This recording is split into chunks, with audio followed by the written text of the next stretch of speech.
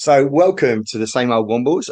Slightly later this week, and because my brother isn't here, I can tell you exactly what episode number we're on. It's series two, episode 17, Matt. So, next week, if you're hosting, it's episode 18 next week, Matt. Okay, 18, 17 this week. Tonight, I'm joined, and it is tonight because we're recording this late on Friday because we've got nothing better to do in our lives apart from speak to you, our one listener. Joining me tonight are the fine Alex Folks and the brilliant Adam Proctor, and we'll be talking about all things wonderful about AFC Wimbledon, talking about whether the EFL trophy is worth anything. Clearly, it's not.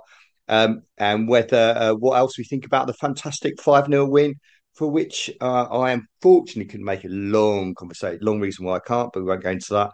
And all other things like that. So that's it. Welcome to the Same Old Wombles. No one doubts the way you feel. No, your passion's very real. I must say we're all impressed. The way the fans approach this test. The days have gone when football clubs who live and fly just on fans' love. Davis isn't just a game, and tough decisions must be made. Evening. How are we all doing? Oh, yeah. Well, we're not. That's a loaded question. I've got health issues, but we'll not talk about that. I am planning to be there for the game, which I think when Adam finally puts this out, could well be either tomorrow or later today when you're listening. So hopefully that. I really, really want to know what people made. I was out of hospital on Monday night and I managed to watch it live on telly, whereas my daughter was there with a whole bunch of her friends having a whale of the time in the South Stand. She now likes to go to because she's too posh to sit with her friends and family from way back, which I think is disgusting behaviour. But so I want you all to tell me all about the joys of Ramsgate and what it was like, because we looked just like we could score for fun. And that's kind of what it was like. But I just want to know what you guys thought about it, and also looked quite packed. So I was surprised by that as well. So because it's live on telly and it's Ramsgate. So Alex, Adam, tell me all about it. Well, I wasn't there. I was watching it on ITV as well because I originally thought I was going to go, and then decided that I wasn't going to go. Which is kind of, again, one of the things when you say, "How's everyone going?" I kind of wish I'd went because I think as one of the things I was thinking about before we recorded this podcast was Friday night. I've already had a beer. Was that football for me is a way of sort of switching off and just enjoying myself. We all of us have kind of hectic lives and hectic work schedules, and so I managed to watch it on TV and thought, man, I wish I was there, because it was kind of like one of those it's those moments where you kind of really it was an enjoyable game, and much like this podcast, which is what I want it to be, is just an enjoyable chat about how interesting Wimbledon is for us. So yeah, I wasn't there, but the only thing I'm going to say before Alex, who was there, talks about it, and I can talk a bit about what I saw, was the build-up. The ITV build-up was all about Ramsgate. It was properly biased as far as I could tell. Obviously, I mean, Hayden the Womble seemed to get a little bit of a dancing action with some of the presenters, and there was obviously some of the FA Cup stuff that was kind of shown, but the build-up predominantly was like ITV just talking about Ramsgate, which I totally understand, but they didn't give enough nods to our story, I thought, on the build-up, which was a bit of a shame. But hey, we were on TV, and the other last thing I'll say, and then Alex will tell us what it was like to be there, was the where we sit and where the camera for iFollow is always on the main stand, but for ITV it was on the other side. So that side, for parts of the game, I was quite confused as to what bit of the pitch I was looking at. So yeah, but that's not normal for me to not be confused. That's completely normal. So Alex, yeah, you were there. Adam, that just shows you as being an iFollow junkie. I just haven't really watched this on iFollow because I kind of like to either be there or I might follow. I'll be off doing some other stuff, but like being there is the be all and end all. And I think on that, Adam and me, we need to shut up for a bit and let Alex just take us back to Monday night and tell us all about it. And it was fabulous. It was brilliant. It wasn't, if I'm being absolutely honest, it wasn't quite the sensation of the Notts County game, because that was a league game which is always going to be more important against a team that I initially thought we would never never beat. That was a brilliant performance, and it had everything, even with the 2 goals conceded. This one, look, for all that we have said, and I said beforehand that you respect Ramsgate, they are in the second round of the Cup for a reason, and you can't take it easy. Yeah, this turned into a walk in the park. I don't want to do them down because they had deserved their place there. They brought some very loud and very good-natured fans. Fair play to them. But on the night, they were just not in the races. We weren't quite scoring for fun, but it was pretty obvious very early on that we were gonna walk it. I say this as somebody who, when everybody said, "Oh, it's a potential banana skin," said, "No, we're going to win 5-0." Oh, look what happened. We won 5-0. Yeah, you can't fault any of our players on the pitch. They behaved themselves properly. They showed respect to the opposition, but they took every chance to have a really professional go at it. Win 5-0, which is a tonking, but it's not doing Ramsgate a disservice. It's not embarrassing them hugely. I don't think you can say a lot more other than that. We went into it with our strongest overall squad. The 18 players named were the 18 strongest players we could have named, I think. We made 2 changes. We had Ogundira and Bila swapped over, and Tilly was rested in favour of Neufville. And ITV, I know, were saying, "Oh, you're resting your top scorer." I know Tilly scored a few goals, but I would have been pushed to say that he was our top scorer still this far into the league. But, Johnny made clear that was a squad rotation thing. He was on the bench if needed, but in the end, we didn't need him. We did an absolutely top-notch professional job. We didn't assume it was going to be a win. We probably could have won 2-1, 3-1 and played a lot more of the reserves. But we didn't do that. And I think that was the right decision to make, even with fixture congestion, simply because I think it gives everybody confidence. Ali, of course, was brilliant. No, sorry, any scouts listening, Ali was shit. You don't want him in January. He's a terrible player. You've got to give him at least 2 more years with us to mature. No, he was brilliant. He was absolutely fantastic. Neuville scored a goal. That was brilliant. The whole squad, 1 to 11 or whatever numbers we play in these days, were really good, and you can't fault it. The atmosphere, we'd sold a load of tickets. Ramsgate did their bit. It was a fantastic atmosphere. Having the cameras there, I agree completely with Adam. Having the main camera on the far side. One thing that occurred to us was that because we don't have electronic advertising hoardings on the main stand, it would have appeared more like an old-fashioned ground. Plus, you get the better view of the full main stand. So it probably had that better atmosphere. ITV were there. I obviously didn't watch much of the coverage because I was watching the game live. But, come and have a go if you Joby McAnuff was one of the summarisers. It was great to see him. Hayden had a bit of a laugh. It was all good fun. The only downside, and I will say it's a downside, even though it was vaguely amusing at the time, was the pitch invader. A Ramsgate fan, or at least somebody from the Ramsgate end, ran the length of the field. We had, and I don't want to do the guy a disservice because he did his job in the end very well, a steward who probably wouldn't win the 100 metres at the Olympics, waddling down the pitch. And the fan, or the person, the pitch invader, was giving it large in front of the South stand, standing there with 2 police officers about 2 metres away behind the barrier, just ignoring him or just not doing anything. And as the steward was coming up and getting closer and closer and closer, and this was slow motion pretty much, as he was getting closer and closer and closer, the South stand were like, "Whoa." And everybody assumed that the fan would take heed of this and just sidestep him at the last moment for a comedy moment, but he didn't. And the steward grabbed him, at which point the police came onto the pitch with absolute full force. And whereas the steward had grabbed the fan, the police just took him down with maximum vengeance, cuffed him and led him off the pitch, at which point I think he lost his shoe as well. I mean, I hope we don't get fined for that. I don't think our stewards with the exception of the guy who actually got him, I don't think our stewards did a brilliant job.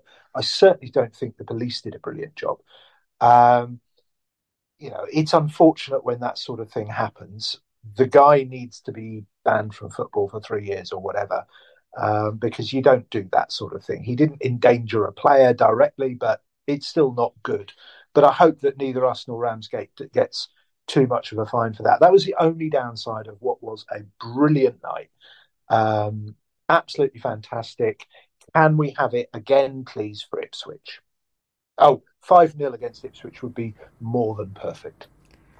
No, I mean, obviously we saw there was a gap in, obviously none of the cameras showed the pitch invasion. I kind of guessed something had happened, so I was sort of, what is going on? Because they were just sort of pointing in the wrong direction. But in terms of Terry Gibson was obviously one of the commentators for the match on ITV, and he was saying that he'd been, prepped in advance that he would probably like El Hamady for the game, and he was, unfortunately for us, singing El Hamady's praises throughout the whole of the televised part of it, which was obviously well deserved, but of course puts us in the January window fear, which is a bit frustrating. So let's talk a bit about that, because one of the things that we were like, for those who don't know, we have a wonderful, it's not all kind of completely made up on the hoof. Mostly it is this wonderful podcast, but there are some ideas that fly around a bit beforehand about things we want to talk about. And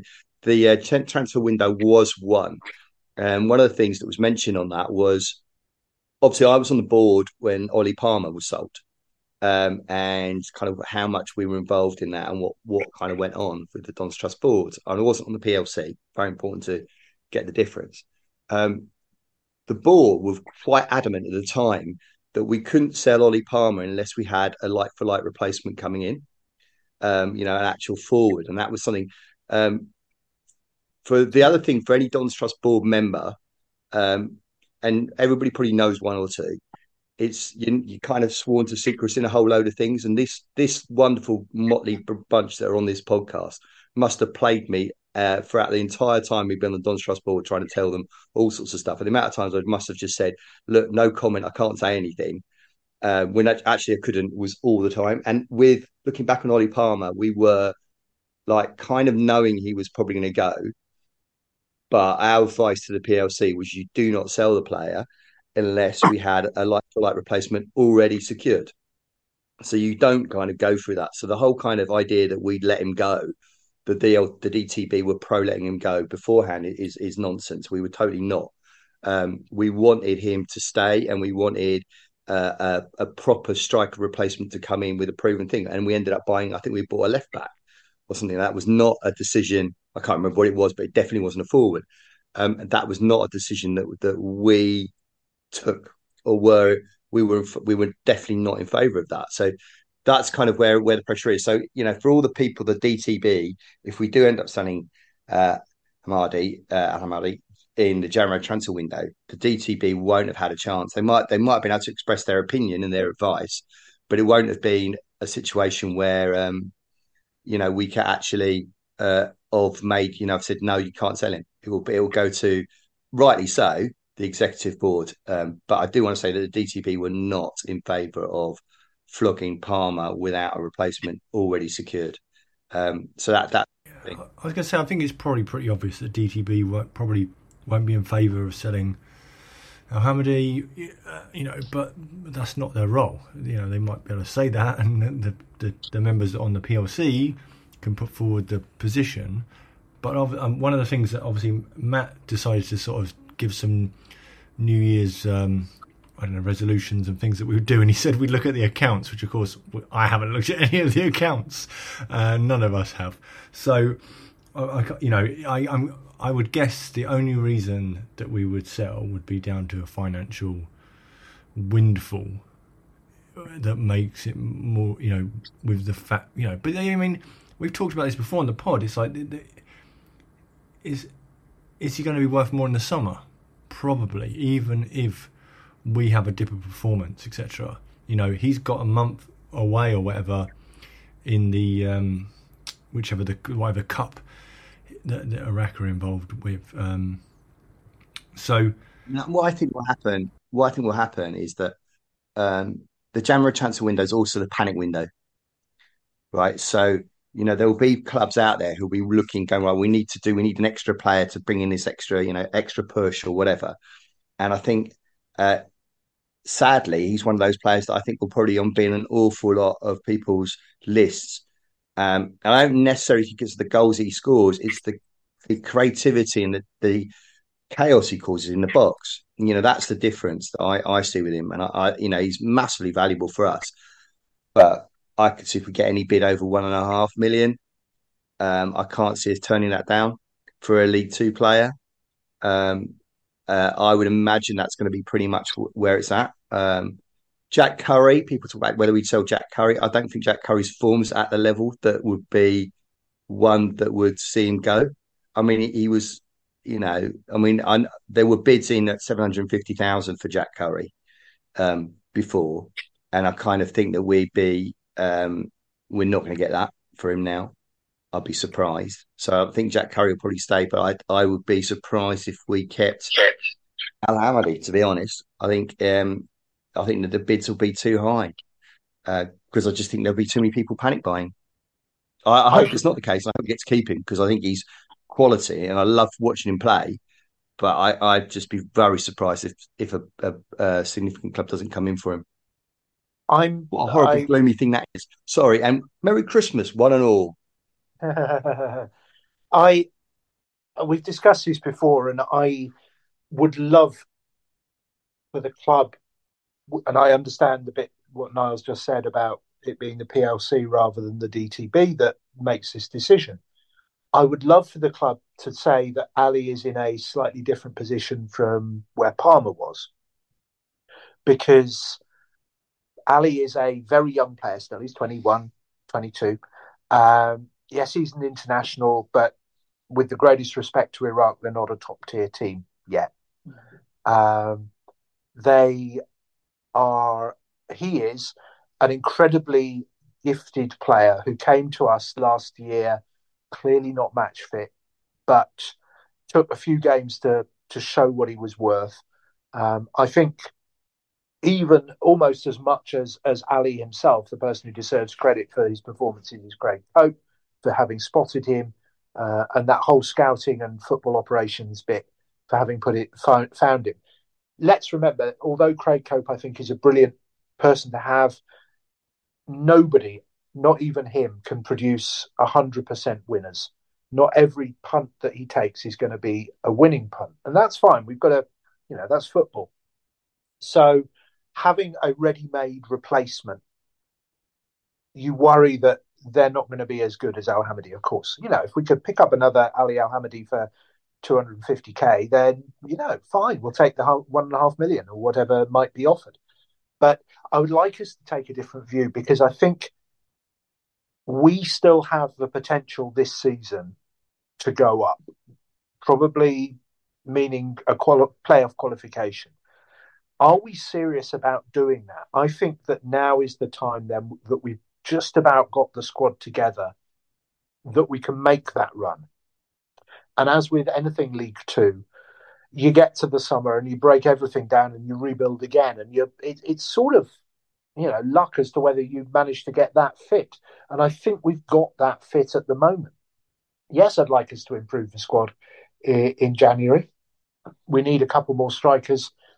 Even if Ali's staying, we need a couple more strikers because Ali's going to be away for a month at the Asia Cup. And we seem to be short of a number 9, a second number 9. We have various places within the squad that we could do with strengthening. So, yes, I think we want to strengthen in January as much as we can afford. Are we always going to be a selling club? Yes, we are. But I don't think that the financial pressure is there for us to sell in January rather than in the summer. And so I'd like to keep Ali through January. I think if we don't go up, I think it's reasonable to say we'll let him go in the summer, and I think we'll get a bid of much the same as we might get in January. But I think we owe it to the fans and we owe it to the club if we're going to be a club that wants to get back into League One and then ultimately to progress to Championship and who knows after that. Um, we owe it to actually give it a whirl. And I think this year is the year that we are in a position with our squad and a position in the table at the moment and our feeling generally about the club that we ought to be giving it a whirl. And that relies on keeping our star player. Now, two things to say to that. The first is that doesn't mean we can't sell other players. If somebody did come in with a bid for 750,000, 1 million for Jack Curry, yeah, I could see that. He also is a young player and I'd love to keep him, but I think he's slightly in a different position from Ali. He's not a totemic part of our team at the moment. I think he does a really good job. He's not on flying form at the moment, but if we need to bring in money and we get a decent offer for him, so be it. The other thing to say is that I don't know how to put this, but there's always going to be limits. If somebody came in and offered, I don't know, 5 million for Ali, then yeah, sure, we take that. But something that's about what his value is, 1.5 million or so on. No, I think actually we can afford to wait till the summer. And I think, yeah, we owe it to the fans to give this season a proper go, rather than saying, okay, we're safe from any possibility of relegation now. Let's just coast to the end of the season and do it all again next year. I think we need to be more ambitious than that every so often. If it's really not going to work, if we were lower mid-table at the moment, then so be it. But we're not. We absolutely, although we owe it to our fans and to the club to be financially responsible, I don't think that there's that pressure between January and the summer that means we have to sell right now. No, I totally agree. I think, in terms of if you take a longer term view, we've got this friendly debt. Al Hamadi's value is only going to go up. I can't see it going down between now and the summer, right? And like Alex has said, there's so much change in the summer on this sort of level. And, so what is the issue then? If someone comes in and says we want to pay 1.5 million for Al Hamadi, and we say no, we're not selling him, right? And I don't know what the clauses are and how I don't know any of the details, those kind of things, and where Al Hamadi gets the kind of extra, say. But if we say no, and we're allowed to say no, is Al Hamadi going to be that cheesed off? I don't think so, because like I've said on other pods, he's really friendly. He's really in the club. He gets it, and he's playing a great game of football. So why would you switch all that up? Because of course you go to another club, doesn't mean you're suddenly going playing great football. You've got a whole new setup, all that kind of stuff. So his value isn't going to go down unless there's a clause that stops us from blocking it, which there might well be. I don't know. Then I think we should hang on to him, and I think actually it would do him lots of positivities because he'd be worth more. Sure, I can't see that changing. We might go up. And I'm pleased that more than myself now on the podcast is leaning towards the fact we might get into the playoffs. It's a fair point. I mean, look, I kind of hope you guys are right. I'm just nervous about where we've been before. Again, I should stress that Craig Cope's the one that will probably be involved in like the kind of final decisions on a lot of this. Yeah. Craig Cope wasn't in place when we were there. There was a very odd kind of like decision-making body going about. The PLC could kind of sign off, but it was an odd committee stuff going on. It was that was going on at the time. So maybe Craig Cope might be a bit more doing that. And I think the other thing with Al Hamadi, if you look at where we've been with some of our other iconic strikers, Joe Pigott, Lyle Taylor, how great has their career been? Lyle Taylor's had a few bits, but not really. Where is he now? Joe Pigott, there's in a way there is a good reason to stay with us. There've not been that many players that have left us that have gone on and done gloriously wonderful things. So I kind of think that we've kind of still got there's this guy that plays for Arsenal, but apart from him, um, you know, other than that, uh, I kind of think that he would be better. I'd love him to stay. I really would, and I think that would be a really good bonus. But I'm just a bit skeptical about it because I've sat in the boardrooms, I've had those conversations, and I've seen the kind of dynamics that can happen off the pitch. Um, and I'm not quite sure. I've not been on the pod really since the whole Danny Macklin situation. Um, uh, what's actually happening now at the club in terms of decision making and how that's all changed because it obviously has. So I don't know how much we've talked about Danny Macklin on this pod in the last couple of weeks because obviously that's like a real tragic situation. Yeah, we've mentioned it. I mean, I don't want to talk about it too much because clearly the guy is having his own problems, but I think we wish him all the best, that he gets the help he needs and gets better as soon as possible. I don't think any of us were in all the rooms at any time, so we can't really say what happened from a Wimbledon point of view. But he's no longer with the club. He's hopefully getting the help he needs, and all we can do, I think, is acknowledge that, as he has done, that what he did at the club on that occasion was really wrong, and he's no longer with us, and he needs some help, and he's getting it. So I think that's as much as we can say. I totally agree with that, Alex. I mean, I did exchange a couple of messages with him on the day. So I kind of was aware that I'm not going to. You don't know what he was doing or who was controlling his social media, but I did get a response back from him shortly after the police were issued that warning about him having gone missing. So and it was a worrying time for that. But I think it's also really important to realize how important mental health is, and to really realize the impact that a lot of things can have. And that's something I think we should all be really aware of. What the impact can be of social media. I mean, I could probably think back to times where I probably said things that I regret way before, right, from 10, 15 years ago or whatever. It's a learning curve, isn't it? That you kind of realize that stuff you say does have an impact. And I really wish Danny all the best. But we can move on to other things because I know a lot of people would have been talking about that in recent times. One of the other things we've got to obviously think about is some of our games that we've got coming up. So we've obviously got stuff, Swindon, which are as another fair game club. I do know a bit about Swindon, but I won't go into it because, frankly, nobody really cares about the opposition we're playing. We're only really interested about us. And when we used to have Mark Lewis on, he'd talk about the opposition. And we're a Wimbledon podcast, right? All I really care about is the starting 11 of Wimbledon.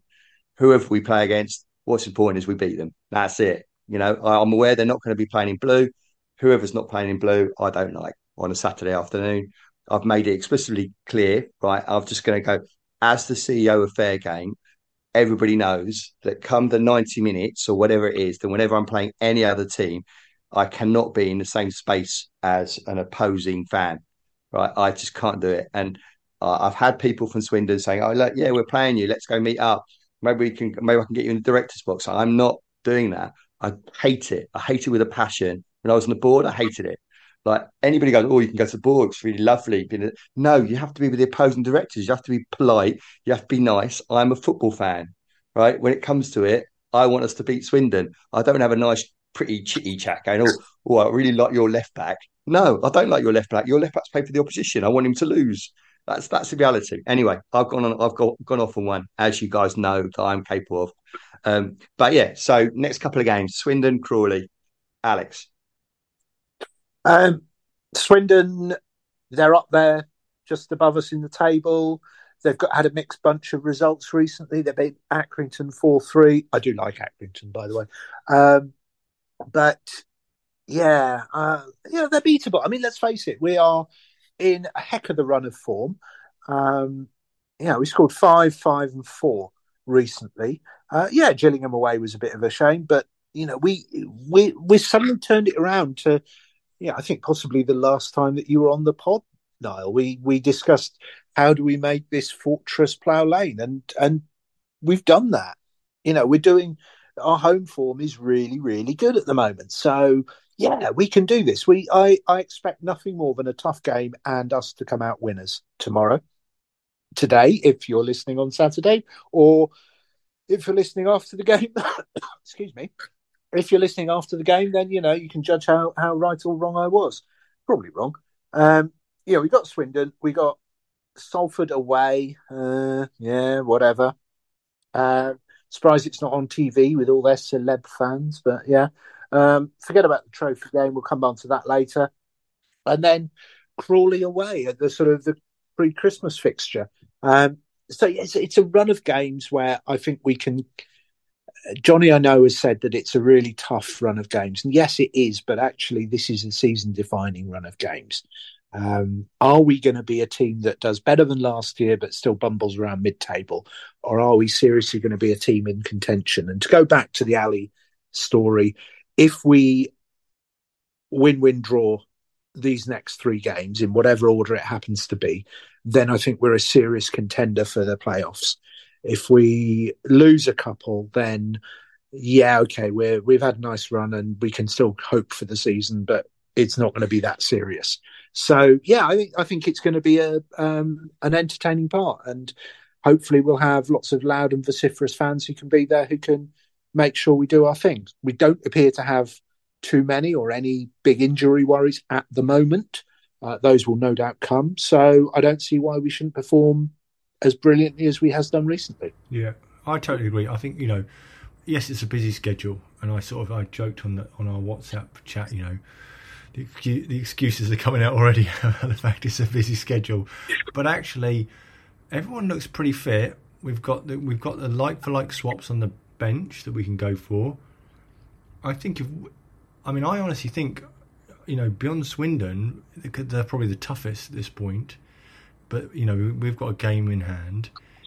It's like if we can do a win-win-win for the next 3 games, we're laughing in terms of our position. And it doesn't, whatever anyone else does around us, if we can just focus on what we're doing, I don't see why we can't do a win-win-win.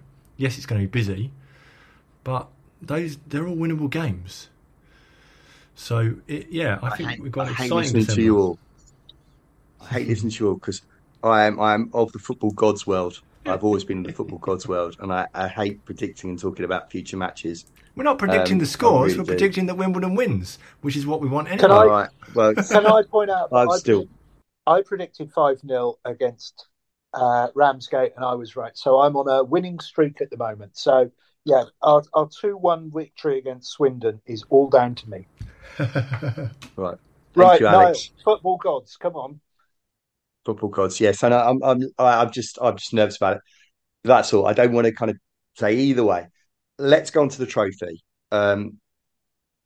Just really? on a how pointless is it? This is the cut and shut trophy, yeah? The cut and shut trophy. The trophy where, look, I mean, I'm going to take us off this straight away because I think we've already discussed this and I think it's utterly pointless. I might possibly go to the final or the semi-final if all the under-21 teams we have already knocked out by that. Same, yeah. But we are subject to certain rules for the trophy, that we have to play a certain number of players who have been playing in the first team over the recent matches and so on. Now, I think that you look at the FA Cup at the moment and the nonsensical way that some of the top teams view the FA Cup, and you look at the TV fixtures for the third round of the FA Cup and the domestic TV fixtures, you suddenly look at, unless you're a Premiership team, you haven't got to look in, unless it's the Sunderland, Newcastle or Wigan Man U, but 2 top EFL teams. But the non-league teams, the lower league teams haven't got to look in with the TV. It's suddenly all about, can we show the big teams because we're not Sky and therefore we don't get to show these every single week. And I think that there is a case to be made that says for the top teams and also therefore for the lower league teams, why don't you have the same rule that you impose on us for the EFL trophy that you have to play your starting 11, your first choice 11. You can't, the TV broadcasters are paying to see shirt numbers 1 to 11, not shirt numbers 68 to 79.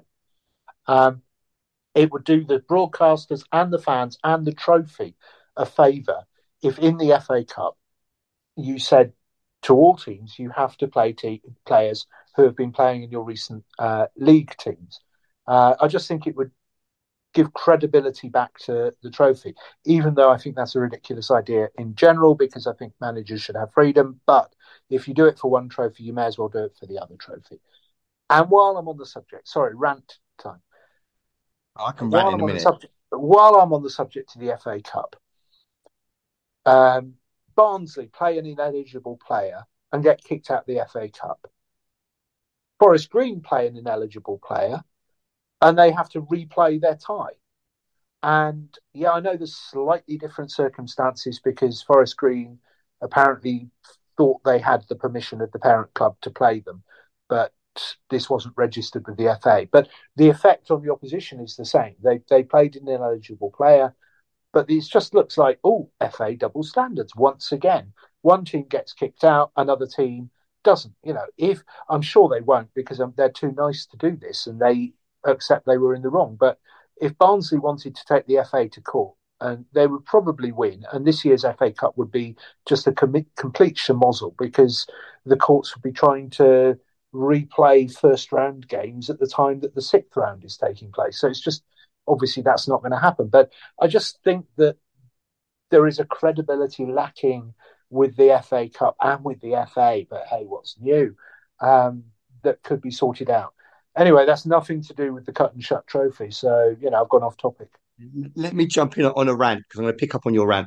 Apart from the fact, I love the fact that we've used the word schmozzle or whatever you said. God, I've never heard before, so I'm happy with that. Another addition to my really low vocab. But thank you, Alex. On that, there's the new deal that the Premier League and the EFL are doing with the TV deal, and that is just also about undermining the domestic trophies even more. So what the Premier League are proposing is extra money for the EFL. Not necessarily a bad thing. I think the way it's distributed is wrong, but I've talked about it before. It's the calendar bit that they've got on as part of that deal. So the calendar deal of part of the Premier League deal is no replays in the FA Cup, right? So for lower league teams, that's a loss of revenue because the FA Cup still is a draw. So it's like, why the hell are you doing that? It doesn't benefit anything. And then for the trophy, they want to have an extended group stage with more games for the under-21s, the Premier League under-21s. So it's like, actually, which don't sell out. They can be lost leaders. And we're risking our players. We're supposed to play our full-strength team. They're more likely to get injuries in nonsensical games that nobody cares about just to give these Premier League reserve players, youth players, a bit of extra thing. It's undermines the pyramid on two levels. And that really pisses me off, and it's so typical of some of the very short-minded attitudes that the Premier League take to the rest of the pyramid, and not thinking holistically about the benefit of the game, and that's just really pissing me off because that's probably going to happen because clubs will just go, I'll take the cash, but like it undermines it and makes the FA Cup even more of a undermines the kind of when we won the FA Cup. Like the coverage began at 9 o'clock in the morning. It was like you followed the players and the coach. It was like you'd watch them have their tea. It was like that, and it was on both channels. It was like glorious. It was like everybody was focusing on the FA Cup. For those of you a younger generation, and unfortunately we are called the same old Wombles, and the old's in there for a reason. For the younger generation, that magic of the FA Cup has never really been there. It's not been like the kind of dominant thing that you would have. When we were young, it was. When we won the FA Cup, it was a really significant thing. And now it feels like, if we could we now on this pod name the last 3 winners of the FA Cup? No. Do you know what I mean? We couldn't because it's not magical. Yeah, I could probably name all the teams that won the FA Cup in the 80s. That's because you're young. Some of us can probably do the 70s. But I think the other thing, while we're talking about the FA Cup and AFC Wimbledon is obviously we're into the next round. That's brilliant. We're playing Ipswich, which I think is actually sort of, in one way, the best type of draw because, yeah, I'd love to be playing Arsenal away and get huge amounts of money, but know we're going to lose. I'd love to be playing a home tie against a non-league club with an injury crisis, but if you're playing in the FA Cup, you want to be playing against a team from a higher division just to test yourself and so on. It hasn't been chosen for domestic TV because we're not Man U. Oh, how the BBC must have been hoping for Man U versus Wrexham. That would have been their dream tie. But we are playing Ipswich. It has been chosen for international TV broadcast. Woo! I don't know if we get a fee for this, but it does mean that the tie's been moved to midday on the Saturday, which is a bit weird because a lot of the international broadcast is the States, so they're going to be watching it at 7 o'clock. 7 o'clock in the morning, or 6 or 5, depending on where you're watching in the States. So that's a bit weird. It's for the Asian Ipswich fans. That big Japanese contingent of Ipswich fans. That's what it is. Clearly. Okay. Well, we'll see how that goes. It's great to be on TV, particularly if we get some money. I think it could still have been at 3 o'clock in the afternoon because, of course, there's no restriction on international broadcasts in that window. But hopefully we can make the most of that. We get to play a decent team. I'm liking it. I'm just thinking overall it's a shame that the domestic TV companies have done the FA Cup, continue to do the FA Cup such a disservice. I'd love them to have picked us, but there are plenty of other teams. Maidstone, for example, I think deserved to be on domestic TV. Adam was saying earlier in the broadcast that watching ITV4 coverage of the game against Ramsgate, how they concentrated on Ramsgate. And that's fair enough because they're the lower league team. But we don't get our moment in the spotlight. Our moment in the spotlight would be the game against Ipswich, where we're the lower league team. And we don't get that. And so I think the domestic TV services are doing the FA Cup and football a disservice. And yeah, of course us, but so be it. They've made their decision. We'll just have to beat Ipswich, get through to the 4th round, and then they can pick us for the game when we draw Arsenal. Well, I don't understand why the game's been moved. It's so annoying. I mean, I want to go, but now I'm not sure how, what train have I got to get? I'm only traveling from Southampton, right? So it's not a big deal, but it's definitely going to have an impact. So then I'm like, okay, well, I just don't know why it's been moved. So I thought, okay, Ipswich, there's Tractor Boys, that's right, isn't it? That's their nickname, yeah? Okay, so from what I can tell, John Deere tractors are made in Italy. Well, there's like a 1 hour difference, so I can't see how that's going to kind of help. Why has the game been moved? I don't understand why it's been moved at all. It makes no sense. There's no police issue. Why not just keep these games at 3 o'clock? No, I have heard the amount of London teams that are at home have been drawn at home in the FA Cup. Could be one of the reasons why they have to move. Oh, so what? Because they got to spread the police out. Yeah. Why did we get moved? Yeah, so you couldn't have all. You can't have all the London. That's because we're brilliant. No, I don't know. I mean, you couldn't have. Say there's all these London clubs that have been drawn at the same. That's fine. That makes sense, right? So where you want the police is where there's going to be the biggest kickoff, right? In terms of fans. So you want to shift the biggest number of fans who are going to be drinking the most amount of beers to an earlier kickoff. That would make logistical sense, wouldn't it? In my mind, I'm literally thinking on the fly here. So we've got the smallest number. But you've got to remember that, Adam, there's also the politics of it, right? So moving us, easy. Moving, I don't know who else is at home, West Ham to a 12:30 kickoff. I don't know, could well be, that could be the reason. I'm assuming Alex is now checking the 3rd round of the FA Cup to see who else is at home on that day. But it's just one of the reasons for moving. But one of the reasons to moving earlier is because they try and limit the amount of drinking that those fans can No, have, true. so the police True, can true. manage But them like, better. you know, who's likely to be? I'm just thinking of the politics behind the scenes. That are like, are there Well, people going for it? What? I mean, looking at it, Crystal Palace are at home against Everton. Woo! Obviously picked for TV, but that's been moved to the Thursday night. Thursday. Thursday, yeah. Brentford and Fulham and Spurs are all at home. They're all taking place on the Friday night. Brentford and Fulham are probably Fulham and Southampton and Spurs all at home. yeah, all at home. Yeah, yeah. And then there's us, Millwall, QPR, Watford, Chelsea, all kicking off on Saturday. Us and Millwall are early. Everybody else is 3:00, and then on the Sunday, that's why it makes sense. Yeah, and then you couldn't have QPR and Chelsea and Millwall and us. No, that's all fair. being at home at 3:00. That's fair. And then Sunday you've got West Ham and Arsenal, one at 2, one at 4:30. So yeah, they've spread them around, and I get the policing issue, and I get the fact that it just so happens that all the London teams have been drawn at home, and that makes it a policing nightmare and so on. I just think it's a shame that we've been caught up on this. Look, at the end of the day, it's 12:30 rather than 3:00.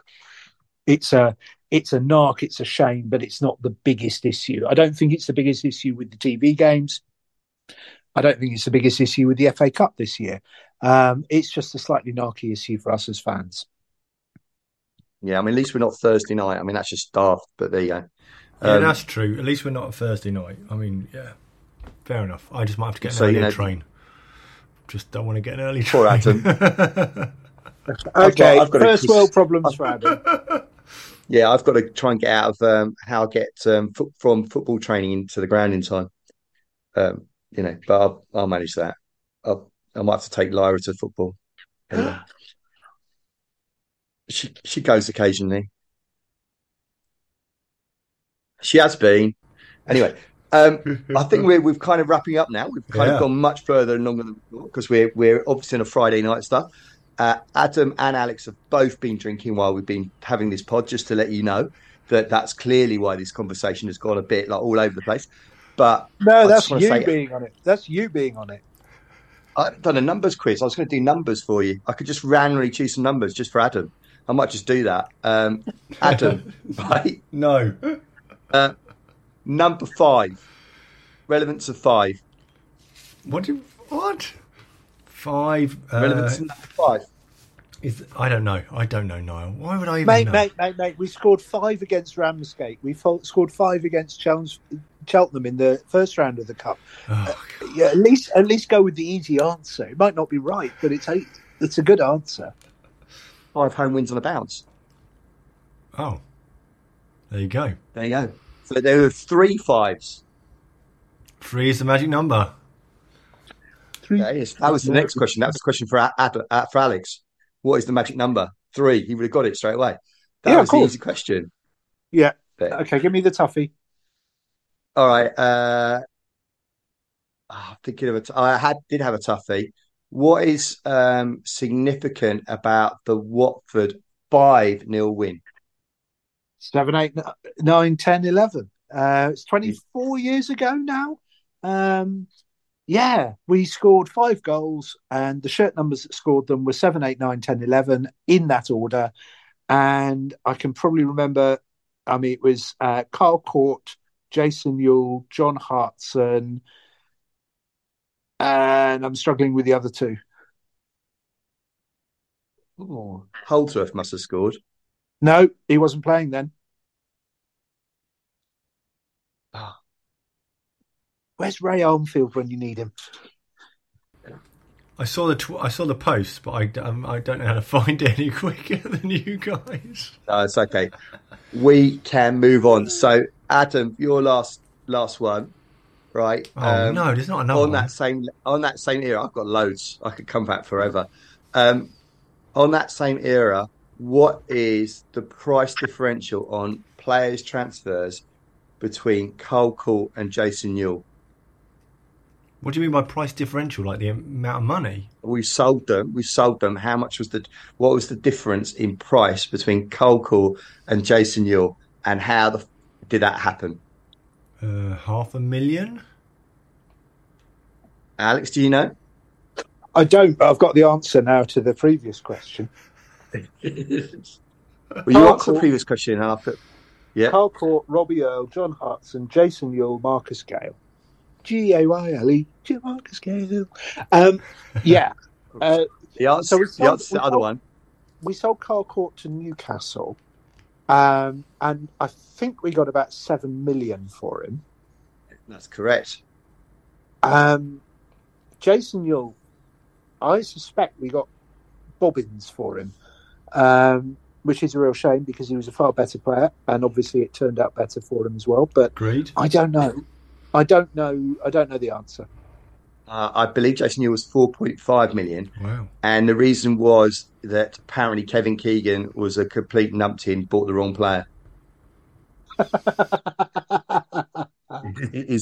is what the rumour has always been on that. So obviously Jason Ewell, as we all know, was a far better player to Cole Court. So apologies to Cole. Obviously, as we realise, you are our one listener, and there you go. So that's my numbers for this week to end the fine Same Old Wombles podcast. This will be out hopefully either in the next half an hour and therefore making it into Friday night, or it will be out very first thing Saturday morning. So for all of you going to the game, enjoy that. You will be able to catch us fine trio along with my brother, who is absent today, in the Phoenix before the game if you wanted to have a proper go at us and criticise our fine judgments. But we will see you all there, and good luck to the Wombles. This has been the Same Old Wombles, a podcast series 2, episode 17, just to remind my brother. And we'll see you all tomorrow.